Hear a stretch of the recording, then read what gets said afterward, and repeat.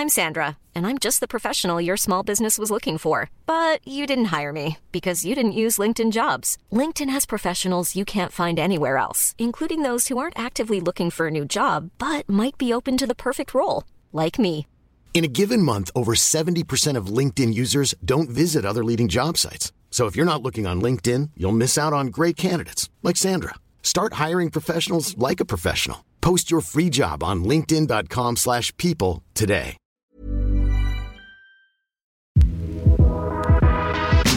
Welcome to The Dive, the podcast that asks who said business news needs to be all business. I'm your host, Sasha Kelly.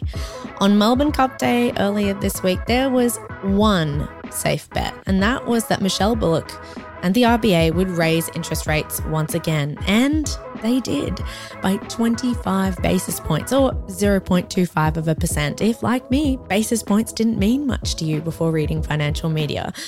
The 25-point increase to 4.35% is going to be a bitter pill for borrowers to swallow.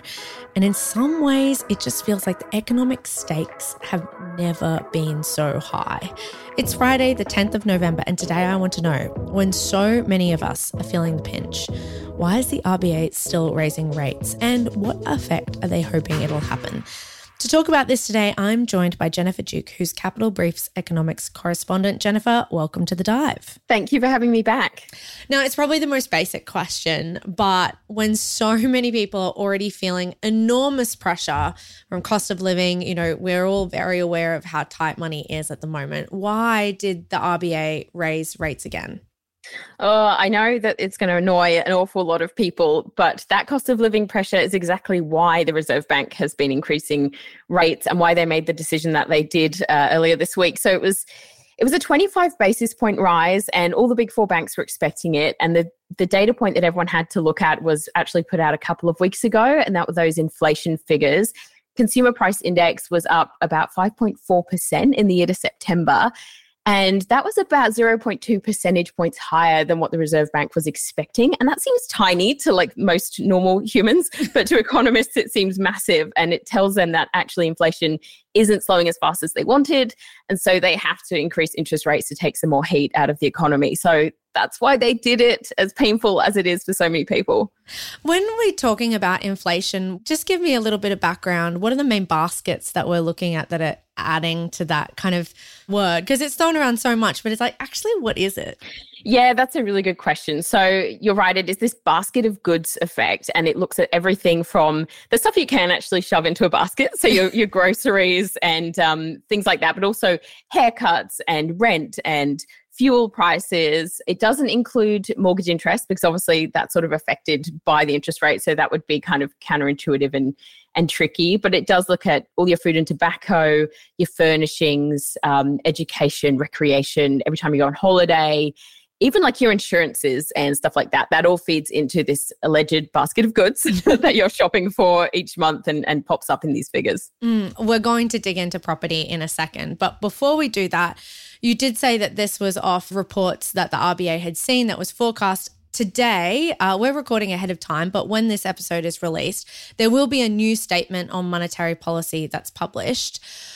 What are we expecting to learn in this paper? Do we have some idea of what the expectations of what those results are going to be? And are there some wildcards that we need to be paying attention to?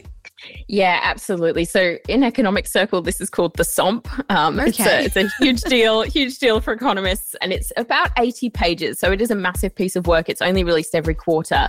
And what this does is it sets out the Reserve Bank's best view on what's kind of going on in the economy right now, and also some forecasts for the next 2 years. And it's everything from wage prices, inflation, unemployment, how real wages are going to perform based on those figures, household consumption, business investment. It's a big chunk of work. I mean, those forecasts aren't always right. We've seen that happen regularly with the Reserve Bank, but it is as Lucy Ellis, the former Reserve Bank assistant governor, recently described it to me, it is like the least worst best guess, if you know what I mean. So that's kind of the way to look at it. And I thought that was a terrific turn of phrase. And so basically what we know already was a little bit that came out in that interest rate announcement. So they I guess, previewed some of the SOMP.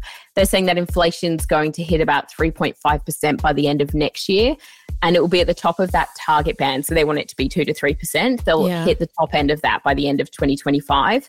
They also told us that there's going to be slightly higher than previously expected unemployment, but we'll have to see how the full range of figures comes out to see how that's going to look on a kind of half-yearly basis. They haven't given us much more than that, but I would say the most interesting stuff usually actually comes through the report itself. So the forecasts come in this big table at the back and everyone rushes straight to them and gets very excited. But there's this like other 78 pages of stuff where it's like, here's our view on the international economy, here's our view on the domestic economy. And they look at things like risks in the household sector and also what's happening with China and how that might affect us. And it's a little bit more qualitative, but it's much deeper and much more interesting. And also they have this massive liaison network. I don't know if many people know about this, but the Reserve Bank has these economists who they send out to speak to businesses on the ground across the different states. And they basically tell us what's really going on that we might not have picked up in the data right now. And that kind of comes out through this SOMP. So lots and lots of stuff in there. I'm very excited. You say it's 80 pages though, but this is kind of where I find this fascinating tension in economics is that like there's all this data and then they just seem to have this really blunt and one kind of tool for all, which is just the cash rate and interest rates, whether they raise it or put it down. Is there some kind of internal pressure that they feel about the fact that that is their main tool? Look, it's interesting. I would say that in fairness, most central banks seem to have the same tool and it has worked really well for us to date. The Reserve Bank review kind of showed us that it has been pretty good at keeping the economy on track. What I would say is that there does need to be more coordination with the federal government. Like if they're going to be looking at ways to relieve cost of living pressures, that has to be coordinated with the overall direction that Reserve Bank's pushing in. Otherwise, they're going to have to do things to kind of counteract that. So the more money that gets pushed in the economy from the government, the more cash that we will have when the Reserve Bank's trying to take it out by our interest rates. Like that can obviously have some interesting effects. So I think that's more kind of curious. But I would say there's been a lot more commentary now about whether this blunt tool will work when the pressures are external to Australia, when they're coming from overseas, when it isn't just consumption, when it's supply chain problems, things like that. So that is getting technical and difficult. And I'm sure we'll see reams of PhDs written on the subject for years to come. It's interesting that you said that they're working, in coordination or in response to government policy. What are the kind of primary policies that are working in opposition to that at the moment? I would say right now that there's too many. I mean, like personally, if I was to have an opinion on it, always dangerous territory when you're coming to politics. I would say that it looks to me as though the cost of living measures we've seen so far have been pretty targeted.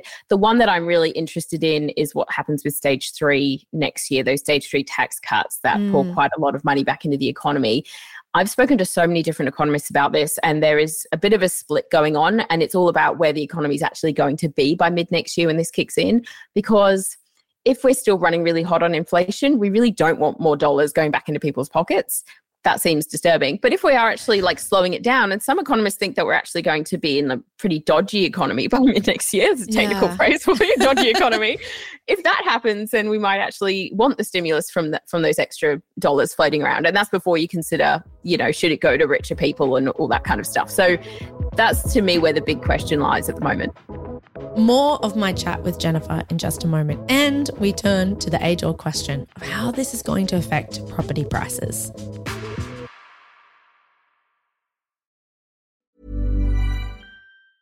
In the market for investment-worthy bags, watches, and fine jewelry, Rebag is the answer. Rebag is a luxury resale platform where each piece is carefully inspected by experts to ensure quality and authenticity. Use Rebag to buy and sell finds from the world's top brands, including Louis Vuitton, Chanel, and Cartier. Head to Rebag.com to get 5% off your first purchase with code REBAGNEW. Shop today at Rebag.com. That's REBAG.com. And use promo code REBAGNEW for 5% off your first purchase. Welcome back to The Dive. I'm your host, Sasha Kelly. I've been chatting to Capital Brief's economics correspondent, Jennifer Duke, about all things to do with interest rates. But before we get back into that chat, can you do me a favor right now? Can you give us a 5-star review?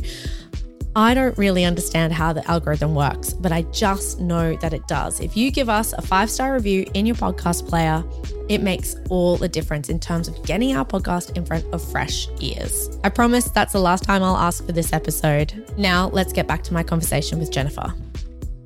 Let's turn to property, which is, of course, what everyone always wants to find out about. I think this has just been a fascinating story to watch because despite higher interest rates and, as we both said, anecdotally stretched household budgets, property prices are just continuing to climb. So I feel this is the eternal question that we always ask, but will this interest rate rise finally knock the heat out of the market? It's such a good question. And I wish I had a crystal ball for this one because I would absolutely love to know. What I can say is that CoreLogic, who are the biggest kind of property research house in the country, I think alongside Domain, they put out a bit of a statement after the interest rate decision and said that they think it will take some of the heat out. Probably isn't going to completely derail sort of what's going on, but we're not going to see necessarily as hot a market as we would otherwise. And that makes sense. And the interesting thing about that is that the rate rise is sort of happening at the same time as this other phenomenon, which wasn't happening previously, which is where we're suddenly getting a lot more people selling. And that's because of the price rises. There's been much more confidence. Sellers are kind of back out for spring, summer. And so because there's much more stock on the market, that increases the supply. And then when you're getting the interest rate effect at the same time, that suggests that the heat might come out a bit more because one of the reasons that the property market was going so crazy previously was because everyone just didn't sell when prices started slipping. And that kind of created this false demand effect, I suppose you could call it, and meant the prices kind of went up again. So maybe we'll see that happen in reverse. It's possible. I'm really not sure, but it'll be interesting to see what happens from here on out over summer. And of course, we're kind of halfway through. I don't have the numbers top of hand, but we're halfway through this kind of mortgage cliff phase when a lot of people are starting to roll off those fixed rates that they'd set back in the pandemic when interest rates were at record lows. Yeah, this topic always fills me with a little bit of fear because on the one hand, the things that you hear from the Reserve Bank sound sort of rosy. They're like, we're halfway through it. Everything seems okay. People are adjusting their budgets. But we do know there is this portion. I don't have the percentage off the top of my head either, but it was quite significant. Like it's not a majority, but to me, it's significant enough that you're worried for those households and thinking they're going to have to sell, they're going to have to put their properties in the market, something's going to have to happen. So I think there's going to be some kind of friction in this process. I just don't think it's a cliff. It's a bit of a bump. Someone's previously described it to me as a bit of a speed bump. I think that's probably an appropriate description for it. I hope I'm right because any kind of a mortgage cliff is disturbing for the 30% of people who have a property, pretty much anyone else who's interested in getting into the market and anyone who's related to someone who has a property with all their wealth tied up in it. So, it's a really tricky position. I would also say though that we don't really know what's going to happen with rates next year. And I think that's playing in a lot of people's minds because I don't think the Reserve Bank, even a couple of months ago, were necessarily expecting to have to do this rate hike. It's just the data has, forced their hand basically. And I think that while we're now hearing all the economists say that's probably enough, probably no more, we've heard that 3 months ago. Will this happen again? And maybe that changes that risk profile all over again. Yeah. Well, Jennifer, I've been loving the metaphors that you've brought to the conversation today. I'll say I know it's ahead of time, but today will be the day that you'll finally get to dig into that 80-page report. So I hope you have a lovely Friday reading all the forecasts. And I know we'll get you back on the show to help us decipher that in future. So thanks again for your time today. Thanks so much for having me.